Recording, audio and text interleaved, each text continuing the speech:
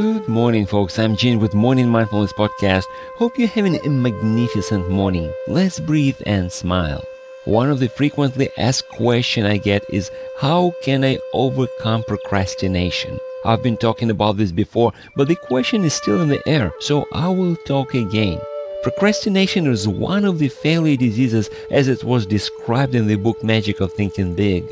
And trust me, I had to deal with it quite a lot. In fact, I'm still dealing with it on a daily basis. I wish I could tell you how to overcome it once and forever. But I don't know, because I could not find anybody who could teach it to me. So, if you are a procrastinator, welcome to the club. There are quite a few of us in the guild. We know who we are and we're learning to deal with it every day. Here's what I found that works for me.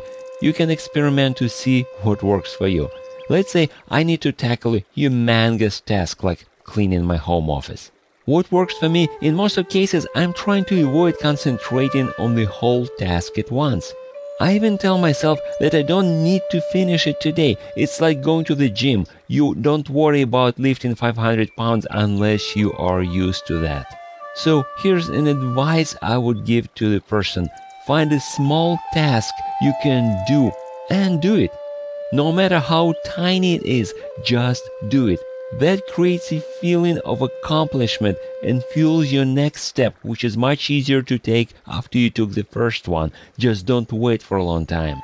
Don't let the magnitude of the task intimidate you. Look at the tiny step you can do today to move you towards your goal right now and do it. And if you can't, start with something even smaller, but make sure it's productive and do it today. Make sense? Thanks for stopping by. You can subscribe to my podcast or contact me through my site hpln.org. Now let's breathe and smile. I'll talk to you next time.